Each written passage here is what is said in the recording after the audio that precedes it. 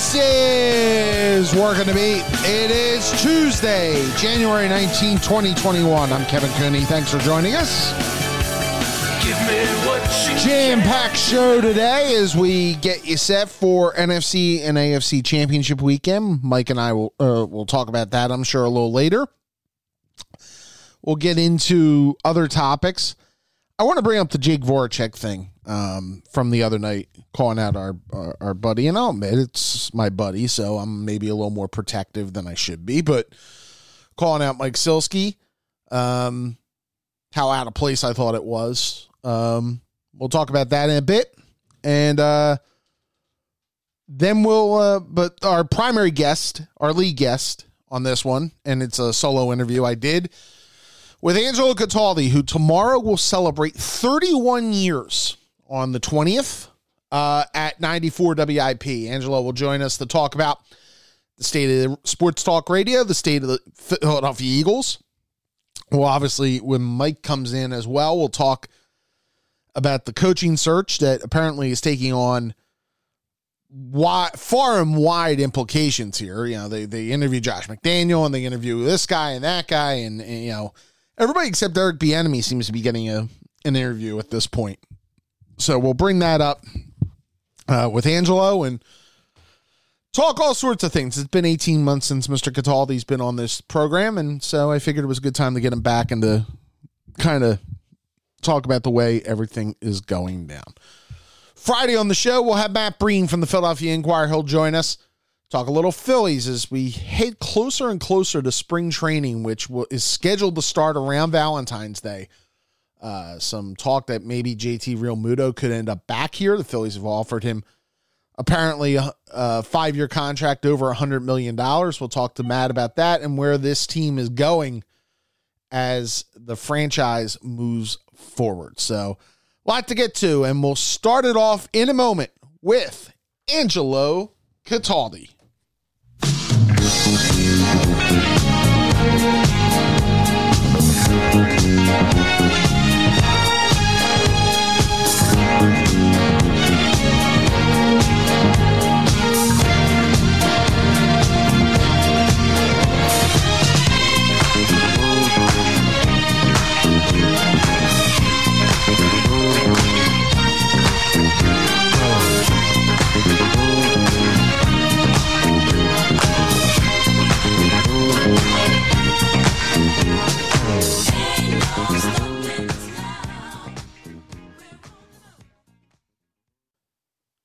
I'm always thrilled when I have the opportunity to talk to this man because he's a part of Philadelphia history at this point after 31 years. It will be 31 years on January 20th since he joined WIP. And it is the second time we've had him on the podcast, and I am pleased that he has agreed to come back. It is from the WIP Morning Show, Angelo Cataldi. Angelo, how are you? Kevin, it's an honor to be back on with you. You know, I'm a huge fan of you and your work, so it's thrilled to be back with you. And I gotta say one thing. Angelo is very kind to everybody who's on, but he's been especially kind with me, and I appreciate that over the years. My first question, and it's been 18 months since we talked to you on this podcast, and a lot has changed. How has it been, especially this past year with the pandemic and social justice stuff and everything else that's going on in the world, to do a sports-focused morning show every day? Wow, there's a lot to it. First of all, we were going along fine until the pandemic hit, and then they shut all sports down. I got into sports because I didn't want to do news, and I didn't want to do stuff like pandemic. I did it at the beginning of my media career. I covered town hall and city hall and all that stuff, and I was trying to avoid all that. And then all of a sudden the pandemic hit, and there was no sports. So for about 3 months, March, April, May, we primarily talked about the pandemic, what effect it was having on sports, but otherwise what people were experiencing. And I'm not going to say it wasn't interesting, because it was, but it wasn't what I was most comfortable doing. And then as sports came back, It was like a great relief for us. And then the social injustice hit, and all these protests. And there were several days, really almost 2 weeks, where we talked as much about that as we did about sports, because it did have a major impact on sports. And that was a huge adjustment.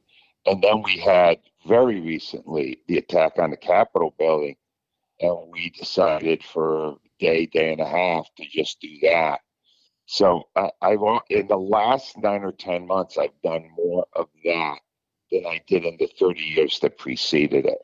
And I did it. I did it as a citizen, but there was never a moment through any of that where I was as comfortable as talking about what coach I wanted fired or what guy was letting us down on the field. It's always much easier to talk sports.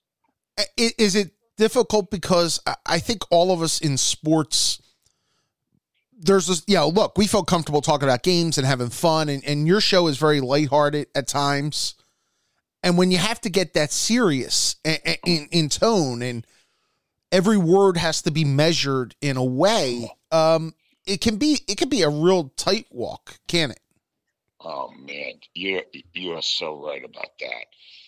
I swear there are periods where you wonder if the next word out of your mouth is going to get you fired. Because especially when you're not familiar with the sensitive areas of it. In sports, you kind of know where you got to be careful. But when you're talking about social injustice, Kevin, I'm no expert on that. I don't know any more than the average Joe, probably less, because all I really fixate on is sports. And now I'm offering thoughts about social injustice and the backlash by the African American community to George Floyd and all that other stuff that was going on.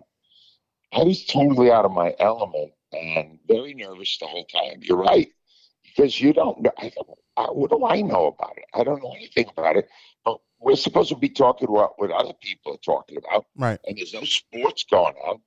What are your alternatives? You have to dip your toe in it and hope you don't say something really ignorant. And in the middle of all this, obviously, there were layoffs in your industry. There were more layoffs in my industry.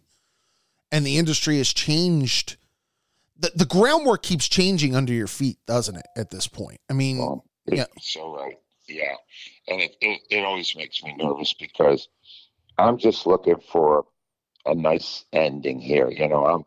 I've done this long enough. I'm retirement age. I'm beyond retirement age. I just like to leave on a good note. That's really all that I'm really left thinking about after 31 years. And it's always constantly changing. So there's never anything you can count on, anything you can lock in on. It's one of the hardest periods I've had to deal with because of that. Is it because, I mean, look, you're very good to the people who you work with. Ava and Maria and Al and Jonesy and all them. I mean, is it tough because, again, the economic climate means that your type of show may not go on beyond you, because you have a lot of people there who have a lot of seniority who probably make good salaries. I mean, do you worry in that retirement decision about the impact it could have on an Al or a Rhea or somebody else going forward? Yeah, probably even more like a Joe Rector, who right. Has been a producer for 30 years. And I don't know what would happen. I have no control over that once I'm not there. If I'm there, I can make my own strong suggestions to management, and they usually would follow what I want. But the minute I relinquish that, there are a lot of very good people that it's going to be more difficult for them to still have the same security they have now. It's a big factor, yes, absolutely. But at the same time, I don't think if I left, I'm 2 months from being 70 years old. Right. I don't think anybody could say, wow, I really cut this thing short. Honestly, Kev, when I started this, if I got 5 years out of radio, I thought I was ahead of the game. This went on a lot longer than I thought it would. And now really, it's just the end game for me. It's just finding the right way to leave and to take care of as many people as I can as I do that. But it's obviously there's going to be it's not going to go as smoothly as I would love it to be, but it's getting pretty close right now. Is this your last contract in your mind? This is the last year of my contract, but they do have an option where they could pick up an additional year. Doesn't mean I'd have to do it, but let me just say that next year would probably be the absolute end, right? More likely maybe before that. I don't know. I was talking to Jonesy about it today, Kevin, and he said to me, "You're going to do at least 5 more years." And I said, "Yeah, I think 75. That would be great." And he's telling me all these old guys who did it, and I said, they didn't do 4 hours of radio every day, and they didn't get up at 2:30 in the morning. And then he made a very good point. He said, "But you got life. What else are you going to do?" And I said, "Well, that's kind of what's kept me here this long. I don't really know what else I'm going to do. But whatever it is, I'm going to do it soon." Well, I'm positive of that. What is the drive for you at this point? I mean, you've been the premier, one of the, you and KYW obviously have been at the top of the ratings, and I would say Preston and Steve as well for a long time. You've had many competitors come up and you've knocked them all down. I mean, you have a new one now, but it's a guy I think you're close with in John Kincaid over at 97.5. What is the motivation for you that keeps you going? Honestly, I still like it. It's the craziest thing. I still like it. It's like I get up in the morning and, oh my God, they fired Doug Peterson. What? and I can't wait to share my thoughts on it. And the biggest sense of loss for me when I'm no longer doing it will be the first really big story that breaks, because I'll basically be in my own house talking into a mirror to myself. Poor Gail at that point. Gail's going to wonder if you... Believe me, my wife Gail will tune me out in 5 seconds. I guarantee you that. So really, it's going to be what has kept me here is that I still really like it. And and that's it. I like the challenge after a tough game to interview the coach and to see what he's got to say this week and all that. So much of it is still unpredictable and exciting for me that it's what's kept me going. I was convinced I'd quit by 65. Right. And the fact that I'm hitting 70 and still doing it, it's like, wow, really? And then I go, but I really like it. And then you go, move over and let somebody younger get in. I've always been the kind of guy that said, don't stay a day longer than you should. So every day I'm asking myself, am I staying a day longer than I should? And I'm getting to the point now where it's hard to argue that I am. So I'm going to have to figure out how to end this thing. Sometime soon. Do you have an idea who you would like to see get the show after you? Oh God, no. I want to tell you something on that. I had one picked out a number of years ago, and that really went awry. And then I just said, listen, you know what?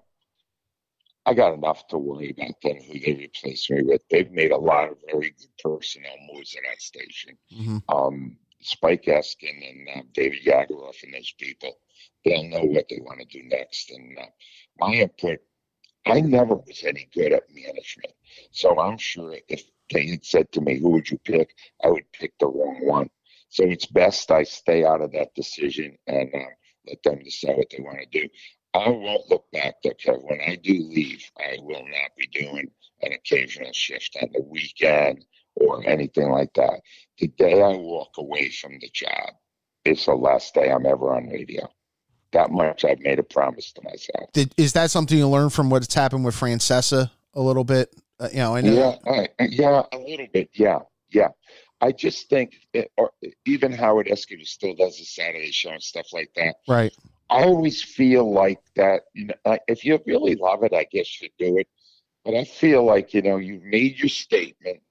You've done the best you could for that amount of time. at that point, your work should speak for yourself and you shouldn't go beyond it. And I won't. The one thing I have absolutely decided is that my last day at WIP is my last day on radio, period. I won't do any more. I won't do an occasional shift. I'll walk away for good when that day is, whatever that day is. Angelo Cataldi joins us here on Working the Beat. Let me get you to the topics of the day.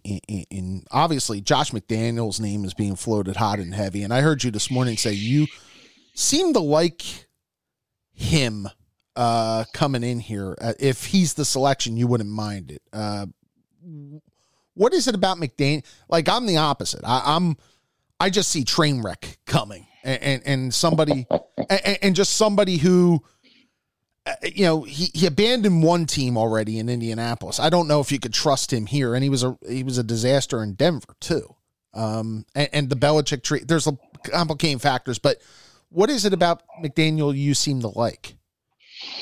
Well, I mean, full disclosure, like Kevin, there's almost two ways to react to it. If you're just a pure Eagles fan, you would see all the red flags.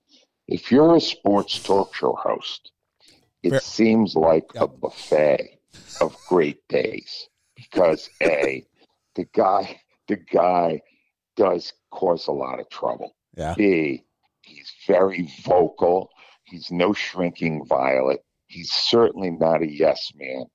And the dynamic of him and Larry, who seems to get more pompous as he gets older, as the owner of the team, and Howie, who seems to be bamboozling Larry into thinking other people are making the mistakes that Roseman is making. Mm-hmm. You had somebody as volatile as McDaniels from a sports talk show host. It's going to go. It's going to be crazy. I mean, honestly, it's going to be great. And that's my true motivation for Josh McDaniels. It would be great radio. Well, and plus him and Wentz could be interesting because of the fact that my God, he would tell Tom Brady to blank off, and you could read lips and see it. And this is not somebody that Carson Wentz has had, really since that Frank Reich and John DeFilippo crew walked out the door. No, I think this guy goes even beyond that. If you see him screaming at Tom Brady, yeah, can you imagine if he was on the sideline this past season when Wentz was making all those terrible decisions, what it would be like? And Wentz seems to have gotten real soft and sensitive in the past year. If he were to have to face this guy, and this guy is just explosive and crazy and tempestuous. It sounds great to me. But I'm a talk show host. You know what I'm saying? It's not that would keep you on the air. Fan. That would keep you. That would keep you on the air 5 more years. Yeah, but yes. Here's the thing. Now, this is the problem. I thought I was giving people all these great reasons for why Josh McDaniels would be good at Eagles coach, and not a one of them was buying it. The polls that we were holding and the callers I were getting were saying, no, I don't want him. I don't want him. And I'm thinking to myself, well, you're probably right, but you're not a talk show host. And for me, I think it would be awesome. And I do. I think it would be fascinating to see how he would coexist with Carson Wentz. That's the number one thing. And how he would deal with Jeff Lurie and how he would deal with Howie Roseman. Of all the people that have been named, Josh McDaniels by far holds the most promise for a sports talk show host. It's true. What amazes me is if you look at how this search has gone, having Brian Daboll say no thanks. Like, he doesn't even want to interview here. Yeah, the fact that they haven't gone after Eric Bieniemy. Yeah, they're interviewing, according to Marcus Hayes, they're interviewing John Fossil, apparently. Yeah. I almost wonder if they had a game plan when they fired Doug Peterson at this point. Because it just seems like it's crap thrown against the wall. And it seems like there's no game plan on where they want to go with this. It's fascinating, Kevin, because it seems like they really love to interview people. Some of these interviews go 7, 8, 9 hours, right? Right. And you start to say to yourself, they don't want the process to end they're enjoying it or they're having a great time at it. God, McDaniels, they said, was there till after 9 o'clock at night. And he had started in the morning. So you get 10, 12 hours of talking at an interview. Yeah, I don't. What we're wondering is, based on having heard Jeff Lurie do the 42-minute interview after he fired Doug Peterson, we wonder if the guys being interviewed are even getting a word in edgewise. Or maybe Jeff Lurie is pontificating for 10 hours on all of his brilliant ideas about football. We don't know. All I know is you're right that it is ridiculous what they're doing.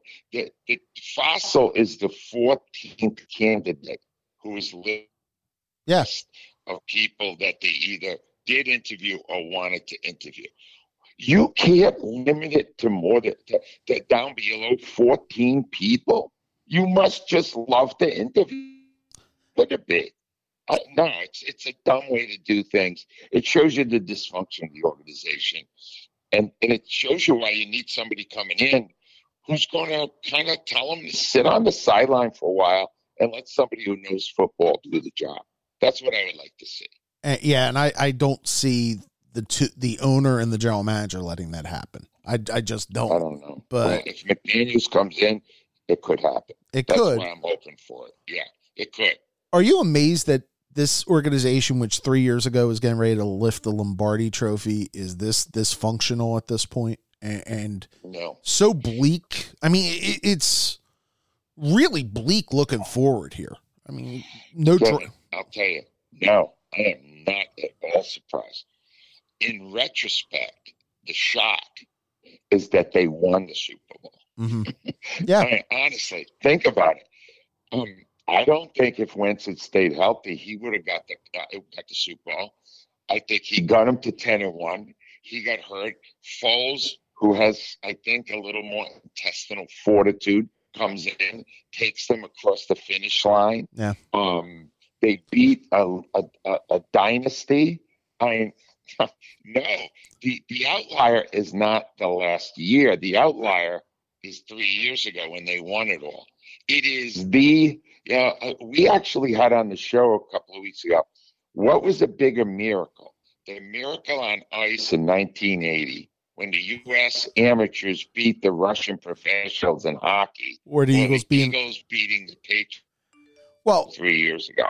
It's that close to me. It's a miracle. And it's amazing hearing Jeff Lurie in that press conference, which, I joked with you last week. I thought it was as bad as John Middleton with Matt Klentak and them after they fired Kapler a couple years ago. And we all said that was the worst press conference ever. But I thought Lurie's was just as bad. And we find out that the first thing he says to Jim Schwartz after the Super Bowl, after he wins his first Super Bowl, is, God, that was awful, about the way his defense played. I mean, that just... if I'm Jim Schwartz, I'm looking at him and going, well, thanks. How about the Minnesota game when we shut down them and all? It's just so dysfunctional by the way that they've operated. And I'm surprised that Jeff at the age of 70, and he's turning 70, seems more involved in it than ever at an age when most people start pulling back as owners. That's what's amazing to me. I think the moral of this conversation so far is, when people turn 70, they should leave. That's not what I was saying, but... No, I think you're right, though. No, I don't want... Would he be more involved now? Does he think he knows more? He certainly didn't demonstrate it during that news conference. He did not demonstrate any acute knowledge of football during those 42 minutes. I can tell you that. It was one of the most discouraging things I've ever heard. It was terrible. Yeah. I think it was worse than the Middleton one. I think it was worse. It was worse because it seems like they're delusional on where they are. I don't think the Phillies were delusional on what Gabe was or where they were as an organization at that point. When it's interesting. Who's in bigger trouble right now, the Eagles or the Phillies? The Eagles, because I really think Dave Dombrowski will map out a plan and make them respectable immediately and a threat not far down the road. I have a lot of faith in Dave Dombrowski. I do not have that level of faith in Howie Roseman. Nothing close to it. Yeah, And Howie's the type who has dodged every opportunity to get criticized, not just by his owner, but really in public. He doesn't come on your show but once a year, correct? Yeah, it's usually tied in with the radiothon. Radiothon. He comes on, and I got to tell you the truth anyway. It's really, he dodges any really important questions. There's not a lot there. Yeah, he's gotten good at it. He was better early on, but he did figure out how to answer questions without saying anything, and that's pretty much the way he handles it now. That you don't get much out of Howie. He's pretty good at it now, actually, but because he gives you a soundbite, but it doesn't really mean much. Will you miss Doug Peterson? Very much. He's just in a sports world today where, a good character is not all that a priority. He was a hell of a good man. He really was. I mean, I got to talk to him every Monday after every game. And he, there were times when he was a little frustrated and whatever, but he never lost his dignity. He always understood, as well as anyone, that he was holding a trust for the fans of the city, that they were what it was really all about. And he never lost sense of that. He answered questions honestly. He didn't duck stuff. No, he's one of my top 5 all-time managers or coaches because he was an honest man and a good man, and you had to root for him if you got to know him at all. And I was certainly no friends with him. My only contact with him was on those interviews. I didn't even have a contact for him to wish him well after he got fired. But I could tell you that I rooted for him because he's a good man. No, in that profession, you got so many phonies like Andy Reid or obnoxious people like Chip Kelly. When somebody like Doug Peterson comes along and then wins you a Super Bowl, that's a great story. And he's one of my all-time favorites. I really mean it. Was there somebody that you felt like you misjudged in the years you've been covering them in this town? Misjudged. That's a really good question. Misjudged. Wow. Thought he was. He ended up. I'm saying like nothing pops right into my head. Let me put it that way. Not like I can't suddenly say Chip. that I thought Randy Ears was, in retrospect, a great Sixer coach. No, I mean, but there's a lot of dogs in there. Is what I'm trying to say. Right. And I ripped pretty much all of them. But I get. You know what? All right. Here's the closest I'll come to that. Charlie Manuel, because when they brought him in, I wouldn't have bet a nickel that they would ever win a championship with Charlie. I never warmed up to him to the point where I thought he was actually a really good manager, because those teams that Pat Gillick put together, 8, 9, 10, 11, those were really good teams. 7 and 6, not bad either. They had a nice run there and only won 1. I figured they had to get 2 out of that, either 9 or 11 for sure. We needed to get that second one, and I thought with a better manager they might. But look, I mean, I portrayed him as this hillbilly, clueless guy, and in retrospect, A, quality man, and B, not a bad manager. So if I was wrong on any, Charlie would be at the top of the list. Okay, because I was wondering if, like Chip, for example. I mean, Chip tried to woo you early, coming to Wing Bowl and all that, and then he turned out to be a bit of a fraud. I mean, yeah, he did. He definitely did. Because boy, after that, his career went right down the toilet. Yep. But, you know what it was? No, I don't. My definition for a guy like Chip is: was he an interesting guy? Did he create interest in the team?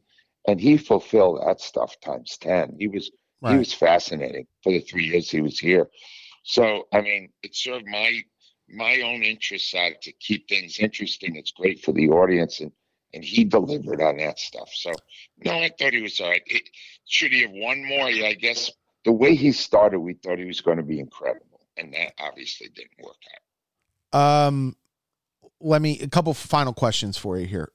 Obviously, I'm sure you saw the Jake Voracek thing the other night with my buddy, with my buddy Silsky.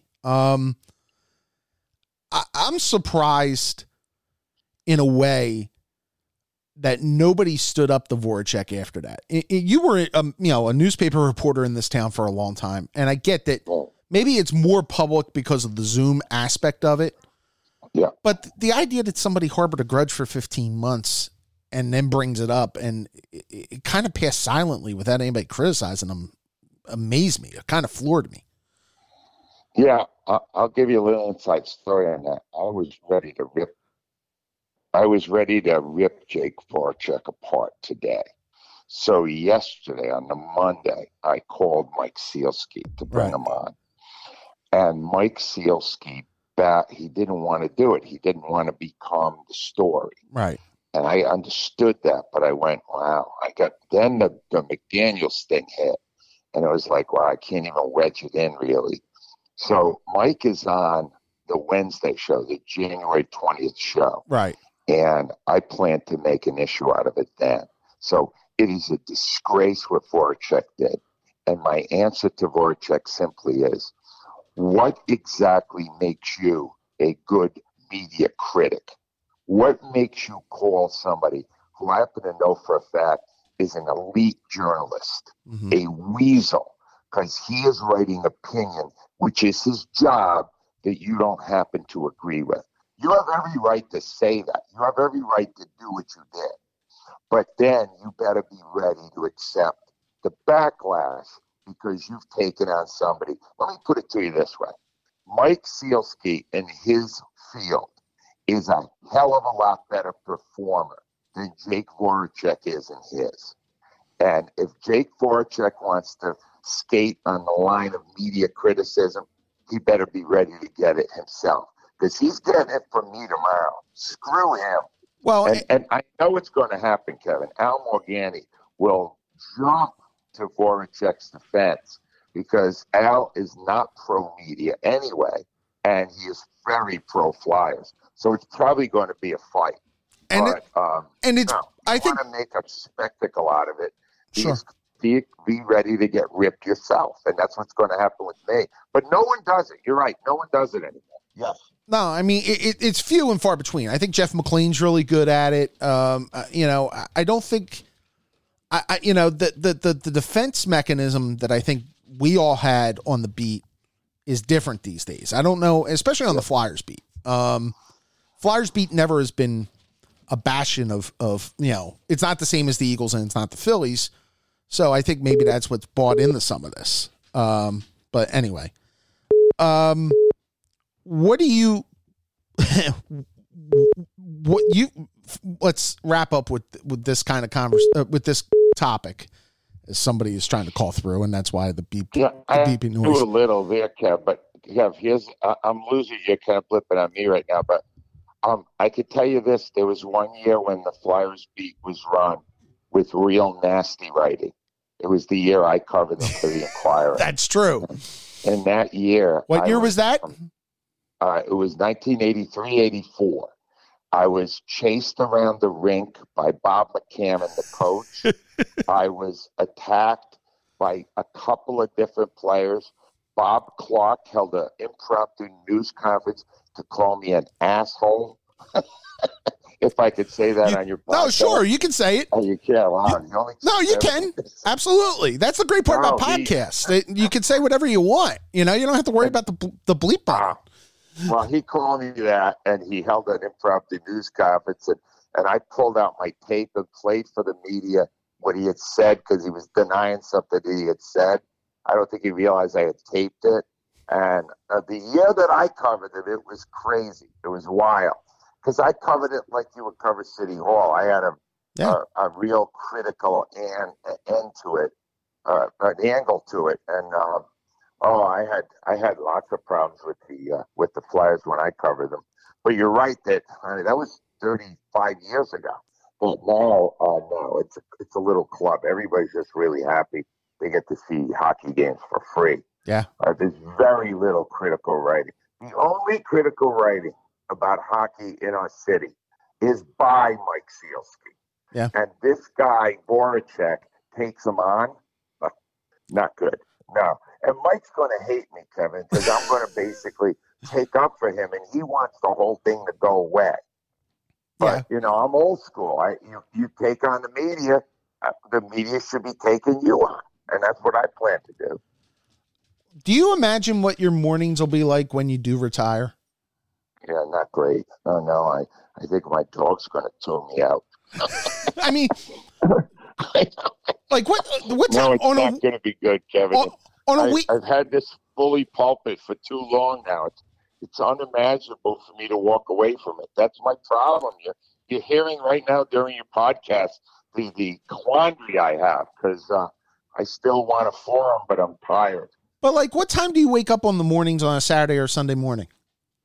On a Saturday or Sunday, I try to sleep later. I take a nap on a Friday, but I'm awake by 5:30 because I get up at 2:30 during the week.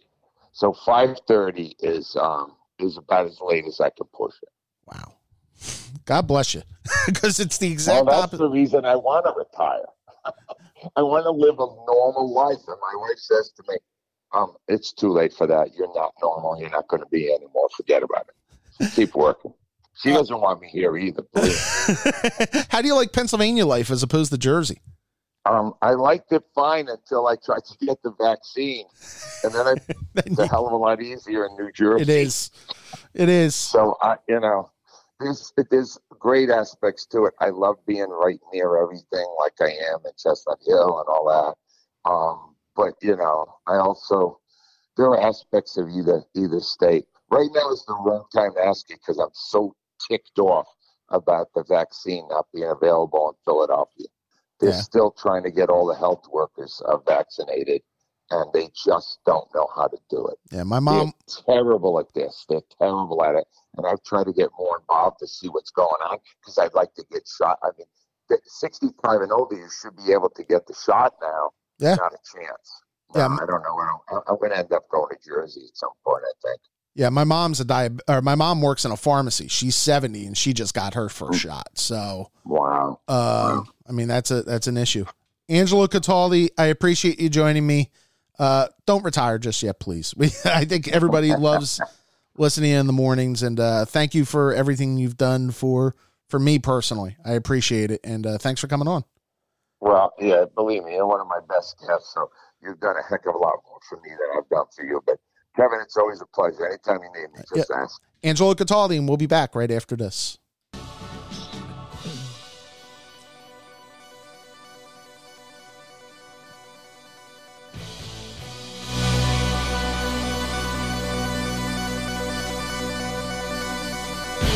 Our thanks again to Angelo Cataldi for joining us. An interesting conversation regarding kind of his future at WIP, where he sees the sports media biz. We got talking about the Eagles a little bit and a little bit about the Flyers. And joining us now is my partner. Hello, Mr. Mike Kern. You going to let me in on the highlights or what? Yeah, highlights are he sounds. Since I listened to him this morning for a couple hours while I was waking up. Doesn't know how much longer he wants to do it. He's got a contract with an option year left. He's in the final year of his deal. He has an option year left. He thinks he's closer to the end, and he's not certain about going forward on that. Well, he's definitely closer to the end than the beginning. But I think on his contract, I think he made it sound like he's thinking it's time to. When's his contract run out? He has one more year left. I think it's through the summer, and then there's an option for the station, and I think he's kind of weighing whether it's time to go forward about that. But you think the station would obviously keep him? Yeah, but I think it's up to him if he wants to do it beyond that. So basically, what he turns 70 in a couple weeks, so he could do it till this summer and stop, or he next could do summer it for like another year or two, and then stop. And how old is Angelo? He's turning 70. Really? I didn't think he was quite. Yeah, I should. Christ, I'll be 63. I mean, look, my advice to Angelo would be he doesn't need my advice. If he enjoys doing it, then you should. He obviously doesn't need the money, right? I remember he talked before about being a professor or teaching or whatever. And at 70 years old, I mean, my thing was I would just enjoy life. Like, I know he's got grandkids. I know he says he watches TV all the time. He's got, he can obviously live where he wants and do what he. Does he still have the house at the shore? I believe he does. Yeah, he lives in Chestnut Hill now. Yeah, it's a good life, and the question I think is more relevant to listeners is what would happen to the show if Angelo goes. We got into that. He's not interested in picking his own successor. That's a good thing, I think. Yeah, I think he mentioned how he had a plan one time about that, and I'm assuming he's mentioning Farzetta. And it didn't work, and it fell apart, and all that. And you've mentioned Joe Giulio before to me. Well, yeah. Joe or Joe DeCamara has been mentioned. Yeah. The question is, does Al and Rhea? Well, that's the other part of it, and talking about those guys, and that was something else we brought up, and plus, what he'll miss is the big story, which is stuff like the Eagles coaching search, and sure. And so let's get to that at this point. One thing I got to tell you too, and I know you know this. Jonesy is fantastic. Oh, he's incredible. He's funny. He had some lines in, and one line they didn't come up with, which I thought they were talking about the Mets GM, and whatever. Yeah. And Jonesy had a couple good lines, but what they never said, at least when I was listening, is that's why they invented junk mail. They never came up with, but Jonesy comes in like just out of the blue with these little lines. Like, and if you're not listening real carefully, you can miss them sometimes. Right. And he's so good at it. And today he was like, they were teasing him because obviously he did the Flyers last night, so he probably didn't get a lot of sleep and whatever. But he's just, the whole crew, the way they work together. And even when there's other people and they're like, Mitch awesome. Or Billy. Yeah. Yeah. Conklin had a couple things today that were unbelievable. Yep. Songs about the Eagles. Oh, God. They were really good. Do you realize, Kevin, if I'm not mistaken, last night would have been our sports writers banquet. Yeah, it would have been. I'm pretty sure. Don't we usually do it on Martin Luther King night? Yeah. And am I missing the point? Is that the first time the Sixers haven't played on MLK in a while? Well, they were supposed to play back-to-back nights on Saturday. So I think the schedule at this point. I know, but I think the schedule at this point was so screwed up. Yeah, you're right. But I mean, they weren't on Christmas. No, which was a little different. And it's almost like, I mean, people still want to see Joel Embiid, I think, and Ben Simmons. I mean, but okay, whatever. I just thought that was weird because the Sixers always play on MLK Day, but that's okay. I will tell you. Let me put it this way. I look at it this way with the Eagles. Marcus Hayes, we should point out today, says that they're going to interview John Fossil. Jim Fossil's son, who was the special teams coach at the Cowboys and was a special teams coach with the Rams for a while. John Harbaugh went from special teams to becoming a pretty good coach. I don't know how many others did that. Which brings it to I think 13 or 14 now that have been on the Eagles list. It's like when Temple was searching for a coach back, I think when they eventually hired Matt.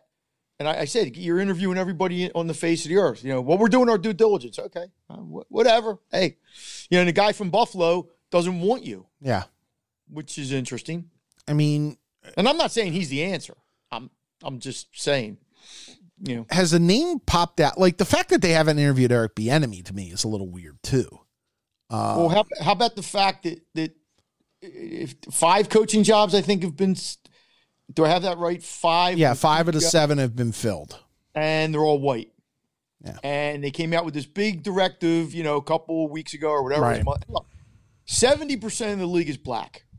Okay, whatever. I'm not saying you should hire a black man if you don't think but it does strike me as a little weird that Eric Bieniemy, now he might get the Houston job, and Eric Bieniemy might not be a good head coach.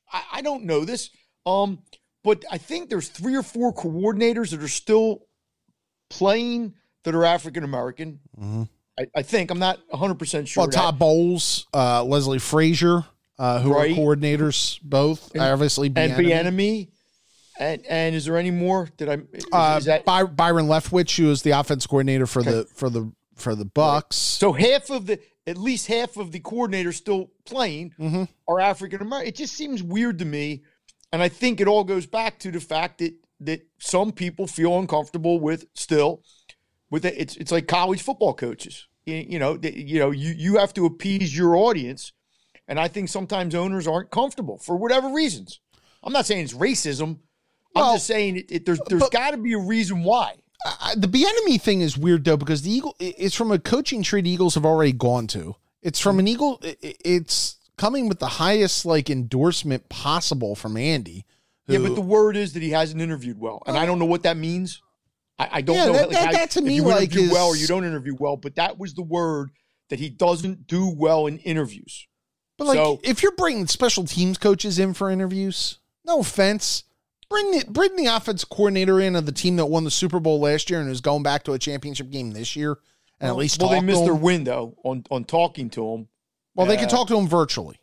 Yeah, I mean, look, Kevin, I don't know. I don't know if Eric I don't know. I think one of the problems is when you coach for Andy or even McDaniel at New England, when you coach for a guy that's that good, I think sometimes people look, we got Peterson, right? Mm-hmm. And what did everybody say about Peterson when we got him? Well, what do we know about him? And he wasn't a coordinator, but it was and then Andy went out of his way. Oh, he was calling plays. Okay, was he?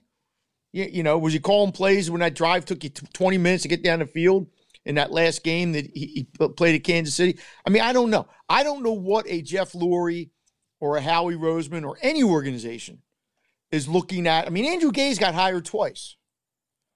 Ask me to explain that. I think Todd Bowles from all I've ever heard about him, he's a great guy. Mm-hmm. Mike?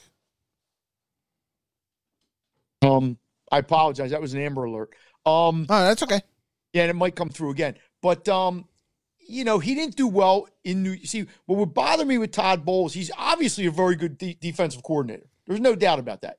He was a great head coach, but okay. But he didn't handle New York well. And I think Philadelphia's a lot like New York. You have to have a special talent to get along with the media. Probably Chip obviously didn't.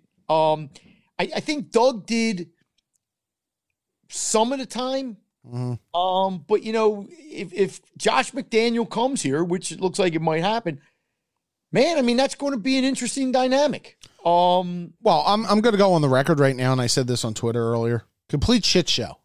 It'll be a complete shit show if Josh McDaniels is the head coach here. Well, because I wouldn't go that far because I don't know. Here's the two questions you have. Whoever's the Eagles coach, I don't care if it's Josh, if it's whomever's the coach. And I think Josh McDaniel knows what he's doing. I know it didn't go well in Denver. That was a decade ago. Okay, that was the whole thing with the Indianapolis thing. I don't know. Maybe Belichick went to him, just like Belichick took a job once and then the next day said, right. Maybe went to him and said, look, don't go there. I'm going to give you more respect. And they won a Super Bowl the next year. The two questions you have to ask yourself as an Eagle fan is, A, is the new guy and Wentz going to work? Because if it isn't, then you got a problem. Unless Jalen Hurts becomes a real good NFL quarterback. And B is, what is Jeffrey and Howie going to allow the guy to do? But that's what I'm leaning towards. Josh McDaniel, hold on. You don't know that. But I've seen Josh McDaniel chew out Tom Brady on the sidelines. I've seen Josh McDaniel chew out Cam Newton on the sidelines. Both of them, if you take the Jeff McClain story as its word, and I kind of believe it, both of them are 10 times tougher mentally than Carson Wentz. Both of them are more willing to accept coaching than Carson Wentz. Well, then maybe you got to move on from Carson Wentz. But they don't want to. Maybe Carson Wentz, if you're going to say to me the whole next couple years hinges around making Carson Wentz feel comfortable, and the only way Carson Wentz is going to feel comfortable, according to Jeff's story, is that basically I'm going to do it, then it doesn't matter who the coach is. It doesn't matter if you bought Todd Bowles in. It doesn't matter if you bought Eric Bieniemy. And to me, maybe Carson needs a kick in the. I don't know what Carson needs. I have no idea, because Carson would probably sit here and tell us he doesn't need anything. Right. Okay, so I don't know that. But the other question to me becomes, in Doug, they had, this is a bad word used, but they had a puppet. The puppet won a Super Bowl. Mm-hmm. Okay, that's pretty good. But it was some guy that they obviously were going to tell him who's. If Josh McDaniel comes in here, I cannot believe he's going to take this job unless he says, I'm picking my coordinator, whatever. I mean, I'm obviously not going to run the franchise. Jeffrey, it's your franchise. And I know Howie's going to, have a lot to say about it. But at some point, they got to let their coach. Mm-hmm. And if he fails, then he fails. Then 3 years from now, you're having another job search or something. But you can't bring a guy like Josh McDaniel in and say, we're going to pick your defensive coordinator. We're going to do this. We're going to do that, because that ain't going to work. Well, and the other part of this too is just this idea of that I have. You and I have talked about it on the show in the past. You look at the Belichick tree, and it's not good. It's not good. No, it's not. Except for Brian Flores. Right. Well, look. But Bill, the guy at Texas, Bill O'Brien had moderate he won 4 success. division titles in 5 years. So I'm not going to sit here and say he didn't win in the playoffs. I get that, but he went down there and won 4 division titles in 5 years. Now, if that's not successful, then I'm in the wrong business. Okay, he didn't take him to the next level, but so I'm not going to sit here and say he failed. But Charlie Weiss failed. Romeo Crennel. And there's one more I'm forgetting. Well, I guess Josh McDaniel would be Matt Patricia. I never thought when they hired him, I was like, why? But I think McDaniel, the one thing I'll say about McDaniel is I think he's a little different than, first of all, he's been there like for the better part of 15 years, I guess, because he was there when he was like 30 years old or whatever. He's probably got more in common with Belichick's way of thinking. Like you said, he went after he could go after Brady on the sidelines. He could, but you never know about any of these guys because Belichick and Brady won't. But he did have Matt Castle to 1 year and won 11 games. I don't know, but they've limited Kevin. They've by. And look, I'm not saying any of the other 5 guys that got hired would have been the right hire here. I don't know. Actually, he wasn't the offense coordinator when Castle was there. But okay, he was just the quarterback's coach. No, he was actually, I think, in Denver already. No. 08. It was 08. He didn't go to Denver, I don't think, until 09 or 10. Okay. I could be right. I could be wrong. Okay. He was there when Tim Tebow was there, and Tim Tebow was still in college. In 08. Right. And 09. Yeah. 09 was his senior year. But anyway, they've kind of backed themselves in a corner because, these other candidates are. And that's the other part. I don't think they had a game plan on this. I really don't. I think that the idea that, okay, you waited a week, so you lost that window on, the Be Enemies of the World and all that in-person window that first week. And it just seems like they're flinging a lot of shit against the wall. But maybe they didn't want those guys. Maybe. We're making assumptions based on what's out there in the national media. Here's the 5 best candidates. Okay, well, whatever. Whatever. Is it alarming Brian Daboll doesn't even want to interview here? Right, but again, maybe look. If I was him and I looked at this situation, I might not want to come here. Yeah. I might say, hey, I mean, who knows what he's here around the league? Maybe people are out there saying you don't want to go anywhere near Howie. That's bad. Mm-hmm. I don't know, but somebody's going to take the job. Again, when Andy got hired, did anybody think Andy Reid was going to be Andy Reid? Really? Come on. It was the best period in the best decade of Eagles football ever. And now at Kansas City, he's even better. Right. So, he was a quarterback's coach.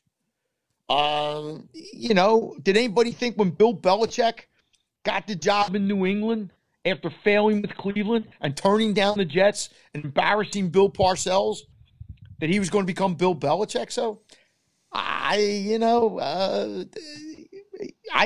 not smart enough to know which of these guys is going to succeed.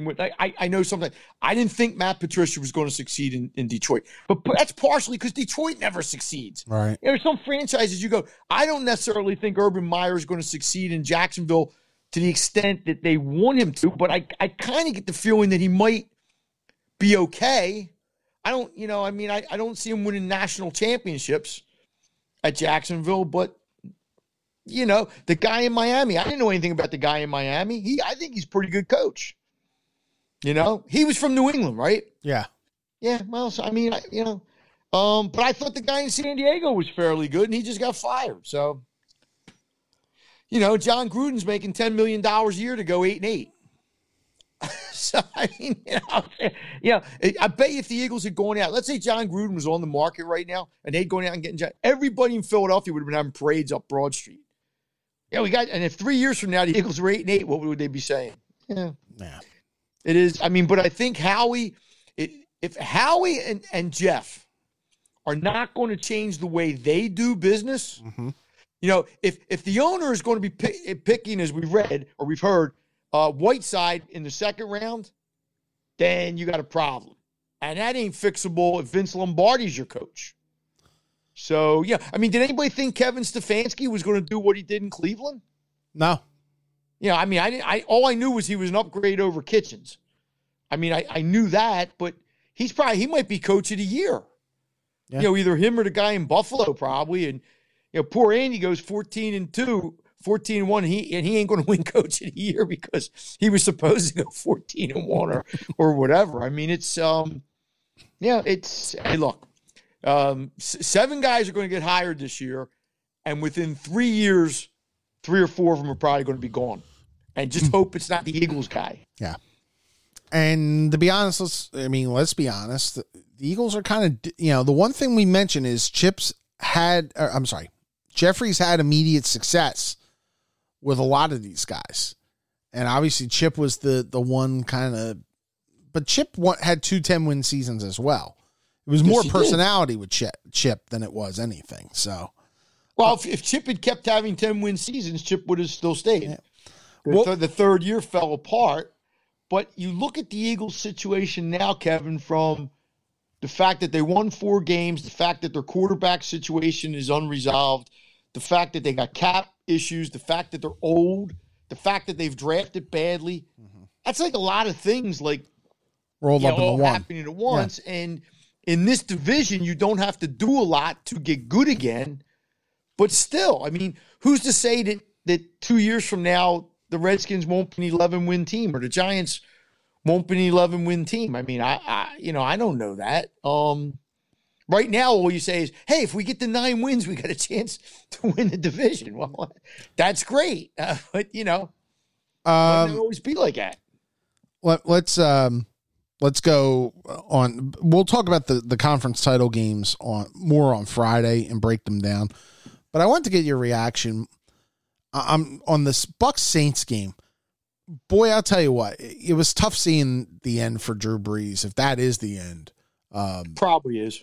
That was a tough watch. To watch that breakdown, and he's a great quarterback, and that last chapter wasn't good. But Kevin, they were up 20-13, okay, mm-hmm.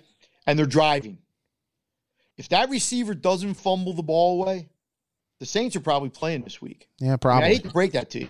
So as much as Drew Brees looked like an older man. And again, Michael Thomas has no catches, and now today they're reporting he's having multiple surgeries, right?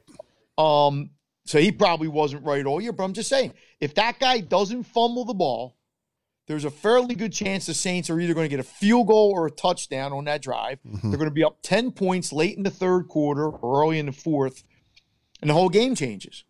And that happens. And then they as soon as they had to play catch up in that game, they weren't going to do it. But yeah, it was, yeah. And someday it might be hard watching Tom Brady's. The remarkable thing about Tom Brady is he's not what he was 5 years ago or 10 years. Right. But he's still pretty damn good. Yeah, he is. He almost threw for 5,000 yards this year. So, yeah, there's certain throws he might not be able to make as well as he used to. And I get all that, but I'll tell you what impressed me was the way Tampa's defense played, mm-hmm. only because they realized, and this is why I said, when the Eagles played the Redskins in that last game of the year, you realize the other quarterback can't throw it more than 10 yards downfield. Yeah. Well, and what Tampa did was say, okay, and they just, they bunched the line, they bunched the receivers. Shut the running game down.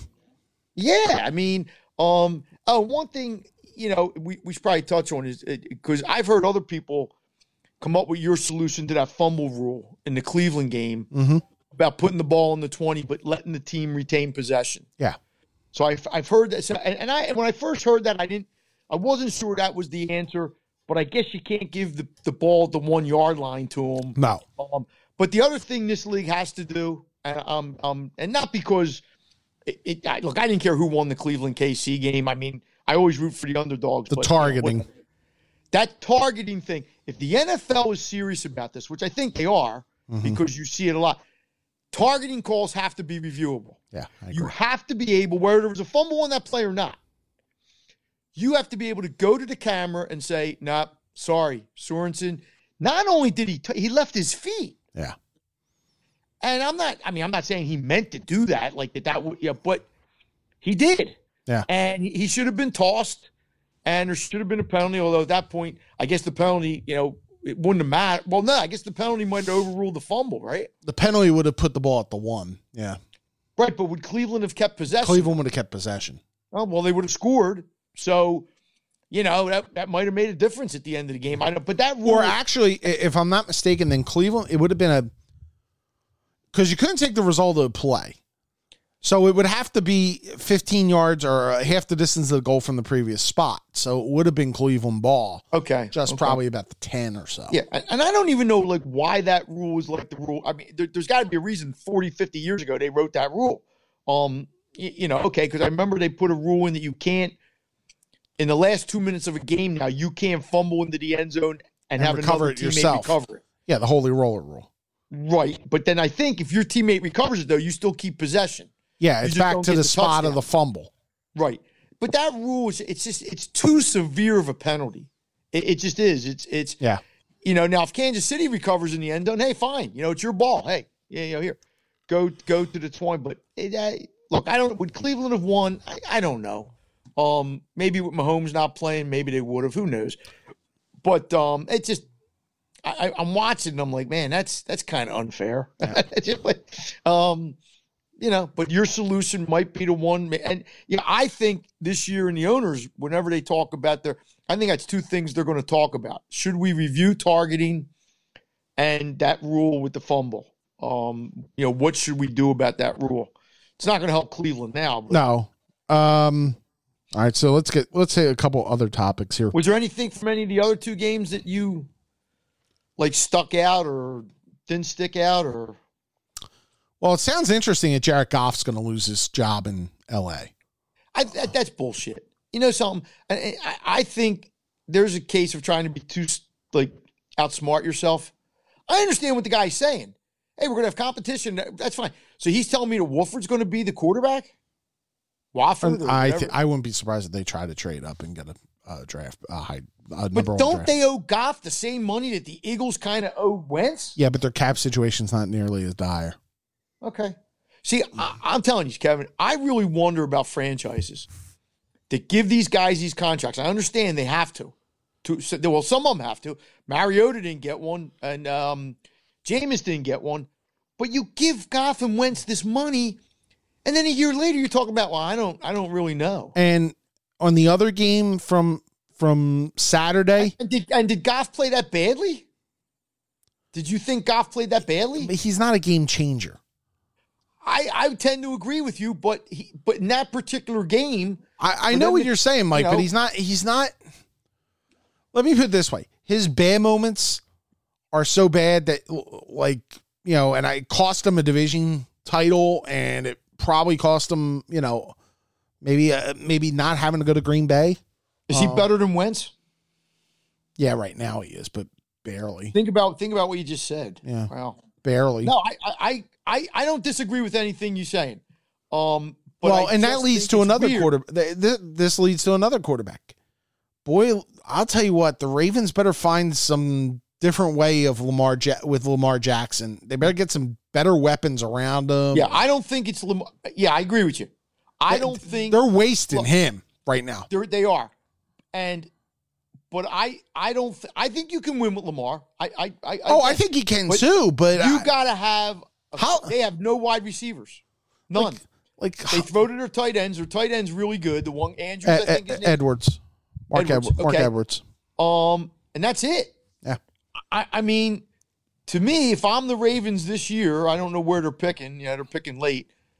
I got to get me a Studley kind of wide receiver. I mean, Hollywood Brown's not that guy right now. Marquise Brown is not that guy that they imagined. No. And I know that, look, they want to play offense a little differently, than teams play offense. They want to run the ball, and they do it very well. But you get in these situations where you have to have a target. Mm-hmm. I mean, and preferably more than one. Because if you only have one, and he gets, in the Saints game, they lost that guy, the kick returner guy the other day, that probably hurt him a lot. Because he's like their second best wide receiver. But the way they constructed their team, that's how they constructed their team. And I get it. But, you've had 3 years of Lamar and you're 1-3 in the playoffs. And, look, they lost to a good team. I'm not knocking the fact that they lost. I mean, but when your defense goes to Buffalo, right, and holds Buffalo to 10 points, yeah, and you should win the game. That's a tough one. That's a tough one. Because if you had told me before the game, I would have bet everything I own. Yeah. They're only going to give up 10 points. Yeah, look, you can't. The 101-yard intercept that happens. Okay, you throw interception, but Baltimore's got to score more than 3. Yeah, got to. Let's see. The Sixers obviously are still in a holding pattern. Obviously, after what happened, I think they're back at practice today. Well, here's a problem with the Sixers. Okay, and because Angelo was talking about this, I think on the morning or somebody. Apparently, I think Houston played with Morey. I really think do. They do. They were never trading with the Sixers. They were never going to send Harden here unless nobody else made an offer. And that was. How do you deal with Ben Simmons now? Honestly, you're the Sixers. He knows there was an offer. Yeah, it was supposedly him, Thibault, or I pronounced his name wrong, and like draft pick or something like that. And that was going to be like the trade. You're Ben Simmons. So now you come back in the locker room, and Ben Simmons is fragile enough to begin with. And now it's like, okay, you didn't really want me. I'm telling you, this is going to end badly, Kevin. Mm-hmm. Whether Doc's here or not, and I don't mean this year, but I'm just saying down the road. I don't know. And he's not changing. He is not changing. What you see is you get a guy who will get 15 rebounds, 15 assists, and just won't look to score. And you either have to accept that he's still an all-star player without that ability, or you just resign to the fact that, and I think Joel's window is not 10 years. Right. I don't know. Well, it's a, and then you look at what New Jersey's done in the 2 games that Harden's played up there, and you're thinking, oh my God, really? The other topic I wanted to bring up, and this is our final topic of the day, but obviously I'm sure you heard the Jake Voracek thing with Mike the other night. Yeah. Apparently I found out what it was. Yeah. What did you hear? Did you hear something? It was from 15 months ago. Voracek didn't like a column that Mike wrote and right. The wording, and he called Mike at the time, and Mike said this to Crossing Broad, so we're not talking out of context here. Mike read it, agreed with him, and changed the wording about he saw Voracek laughing and all that. In the online story, right? On the online story. Right. And we don't know if Jake saw that. Well, Jake was told that it was changed. Gotcha. Okay. Through the Flyers. Okay. And so 15 months later, him doing this is ridiculous. And we also know the Flyers PR guy is one of the best, right? Oh, Zach Hill is incredible. Yeah. Okay. And I'm sure that Zach did everything he could or whatever to try to mend this. Yeah. Although from what you're saying to me, didn't sound like a lot of mending needed to be done. I mean, we've seen stuff, a lot worse stuff written about athletes in this town, right? Yeah. Well, Okay. and if Jake was on any other team, and if he's this sensitive over, let's be honest, the criticism that the Flyers get is half of what a Sixer or an Eagle or a Philly gets in this town.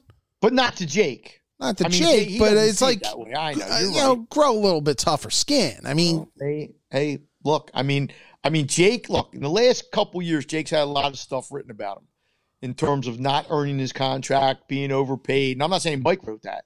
I'm saying that's been like a general kind of consensus. So maybe he does carry a little bit. Have you ever been in a situation like that, Kev? I was just going to ask you. What's that? I was just going to ask you the same question. Well, the one that I would bring up would be the thing with me and Phil Martelli in '98, which I wrote one line about a St. Joe team that had gone 3-13 in the Atlantic 10 that year. That was picked to finish third, coming off a Sweet 16 performance the year before that. And we used to do a thing where I previewed the A-10 tournament when it was in Philly, and I had to come up with the most disappointing team. Right. And I'm sitting there, I went through all 14 teams. Okay, St. Joe went 3-13. They were picked to finish third. And I put St. Joe's. And Phil went off on me in front of a crowd at the Spectrum. And it was one of the worst days of my life. And I tried to explain to everybody, what it was, because people were like, why is he all upset? And he called me out for being a Temple homer, and this and that and the other. And then when my boss, Mike Rathick, got back, he was away that day or so. He came back. He goes, do you want me to do anything? I said, no. I said, it's all. And Girardi actually called Phil. And yeah, I mean, look, and Phil and I have had we've actually grown a lot closer as time went on. But I guess at that time I was considered the Temple guy. I don't know, whatever. Right. But Phil was wrong. I mean, I don't know if Phil thinks he was wrong, but he was wrong. And I've had some times where me and Dumph a couple times, and there was a couple times when Dumph was right. Dumph would call me on something, and I say, you know what, Dumph, you're right. And then there was a couple times where I was like, no, Dumph, you're not right. But I don't think I ever had anything quite like Mike had. Like where you're on a conference call. The thing with Phil was, yes. Well, and let me say, I think part of it is, to be honest, and I hate saying it this way. This is going to get taken the wrong way, but I'm going to say it. I wonder if Jake, if it's face to face, does Jake do that publicly, or does Jake call Mike over and rip a new bleep out of him there? What do you mean if it's face to face? Like as opposed on a Zoom? As opposed on a Zoom. Okay, right. On a Zoom, since there's no personal contact, if Jake's mad about something, like the only way Jake's going to get that through the mic is on a Zoom. He's not going to say that. No, but I guess what I'm saying is, let's say there was no COVID and Mike was in a locker room. Maybe he calls Mike over and curses him out or something. No, but I have a feeling just from the way it happened. Not as publicly. You know what I mean? Okay, we had a bit of a technical issue. Mike is back on the phone. I always have technical. It's always a user error. It's going to be interesting, Kevin, when we get back to, and I'm assuming we're going to, I don't know if it'll be this year, but at some point where we go back to where people are in locker rooms, or at the very least, they're in front of a podium in front of you. Because I think locker rooms are going to become maybe somewhat of a thing of the past. Yeah, I do too. To a certain degree. But it'll be interesting to see if the dynamic will be the same, as it is on Zoom, where Jake would say something like that. Right. And I don't know. I don't.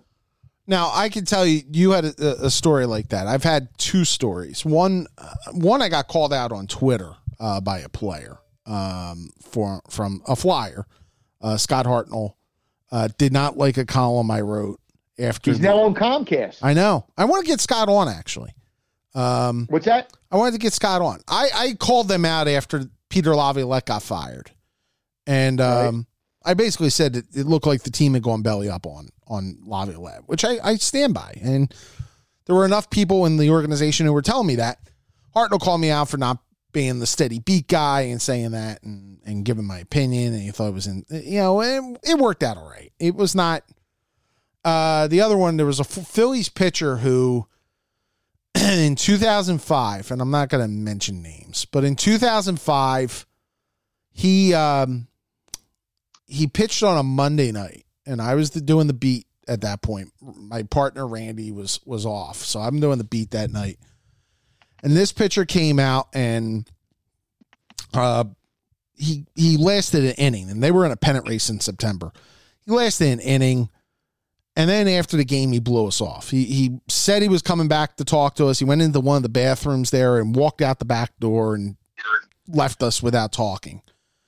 And so I wrote something like, this guy was brought in to be a leader in the clubhouse and on the field, and he did neither on Monday night. And I walked in the next day and I got my ass chewed out. So those are my two confrontation type stories. Yeah. It happens, but it wasn't that. Neither one of them, I think, garnered the attention because it wasn't on a post-game show like that. And well, my theory is if you're in our business long enough, you're going to get it. Whether you're a good guy or bad, and we know there are people in our business who want that. Yeah. They're trying to get under people's skins, and they're trying to be, that kind of writer that people are going to talk about, whatever.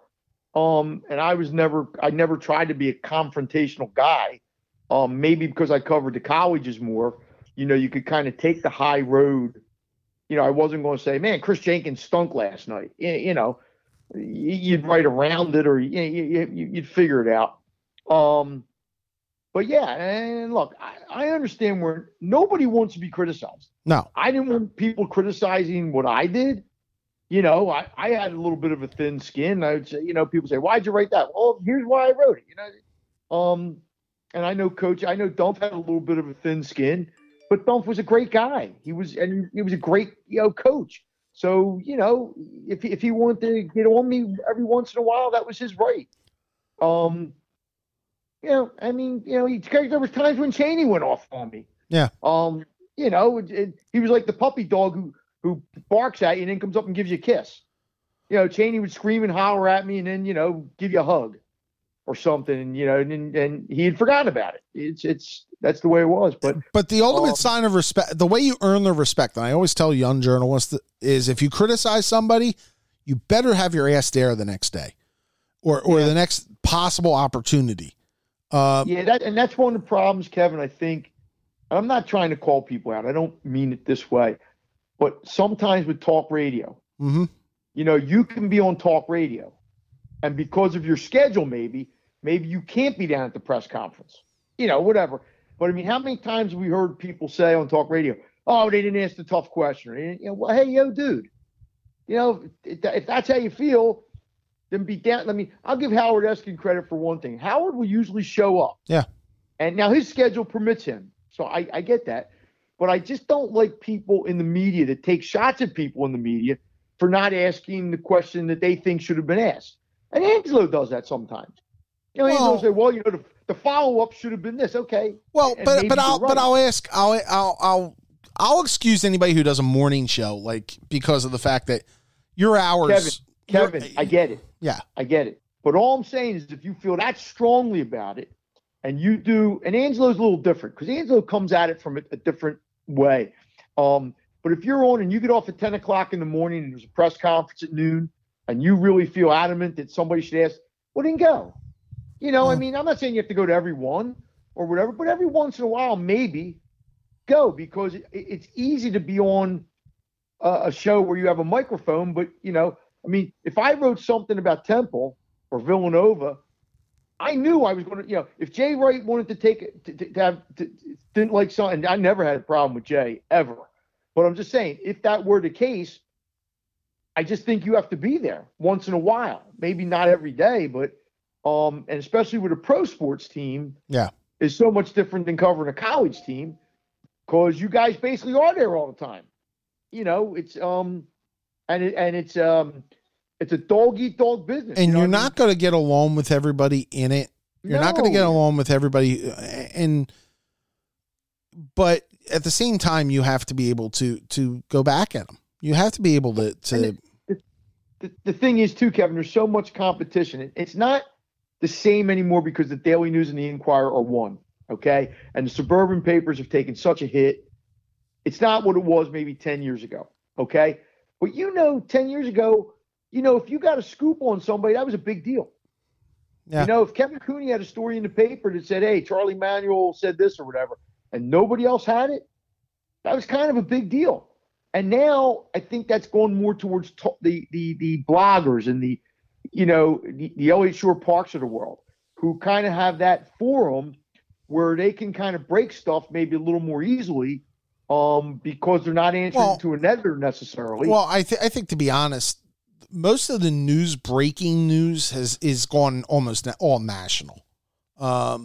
Yeah. Especially I can tell you on the baseball beat, it's Rosenthal, it's Stark, it's, Heyman and all those guys. Right. But if you're a guy covering the Phillies, I think you should break stuff once in a while. I mean, I don't think John Heyman should be getting stuff necessarily all the time that you're not getting. And I think our beat writers are pretty good about that for the most part. They get stuff, but if I know this, if I was the Eagles writer and I didn't get a story for 6 months, but ESPN had 5 of them, and this, I don't know, that wouldn't look very good, would it? Well, yeah, but I think that sometimes, I think the Eagles almost exclusively anymore go through their national connections. I do. That's fine. Yeah. And I think, something else I was thinking about too. And I know I've had some issues with Joe Santoliquito before. I actually was going to bring that up. Yeah, and I don't always like the way Joe does his job, but he's a hard worker. But but last year when he came out with that story, he turned out to be right. I'm not even sure in that story he did it exactly the way, because I remember after the story was published, and there were some things like people said, "Well, did you ask this? Did you ask that?" And Joe's answers all the time weren't always the greatest. But what Joe wrote in that story basically had some truth to it. Yeah. And we thought it had some truth at the time, but we weren't just, No, my problem, and I've told this to Joe, and I actually called Joe on Saturday to tell him, hey, look, you look like it looks like you got it, almost 100% right. He was on the right track. Yeah. Let's put it that way. My problem was that I didn't think Joe gave them enough of a window to respond to those charges when you make a serious accusation. That was the big problem. Right. Well, that's how Joe, in all fairness, Joe's not going to do it the same way Jeff McLean's going to do it. No. It just isn't. And Jeff obviously was working on that for months, if not more than months. As he told us last week, and you could see it in the way the whole story was written. Yep. And again, I don't know if 100% of it is true. Maybe some people have access to grind with Carson or whatever, but some of it has to be true. Yeah. Or, there's enough smoke to think there's a fire, Well, if you're asking me, do I think more than 50% of it's true? Yeah, I think I would agree with that. I mean, is every single, when he says that Carson was changing plays despite Doug, well, yeah, I don't know if that's, and I gotta be, another thing that bothers me in all this, Kevin, a little bit is that, and I'm not saying Carson should have a press conference because he's not going to answer the questions you want answered anyway. Okay. Carson, he's just going to, whatever, I'm trying harder, whatever. I think I have a good relationship with whatever. But he hasn't talked since he got benched. Nope. Don't you think that's a little strange? Yeah, I do. Okay. No, because I never know if it's me or not. That's why I ask you. And again, I don't know what he would say or what would get asked. And he probably wouldn't like a lot of the questions. But I just think his silence sort of leads you to believe that everything people are saying is correct then. Yeah. Which isn't necessarily the case, by the way. But that's just how we are as a public, I agree. I don't know, man. I just, it's going, I'm telling you what, man, the Eagles, it's just, it's nuts, man. They won a Super Bowl 3 years ago. Mm-hmm. It is absolutely nuts. Yeah. But hey. All right. So we're back on Friday. It will be, Matt Breen will join us. We'll then preview the NFC and AFC championship games. Matt just had a story today. Yeah. The Riamolto, he's talking to Reese Hoskins. I think Riamolto is going to get disappointed in all this. Well, don't you? Well, we'll see. It'll be interesting. I don't think he's going to get his Joe Mauer money. Nope. So, all right. Well, Mr. Kern, have a good week, and we'll talk to you on Friday. You got it, babe. All right. Take care. Yep. All right. Thanks to Angelo Cataldi for joining us. All right. Thanks to you for joining us. This is Working the Beat.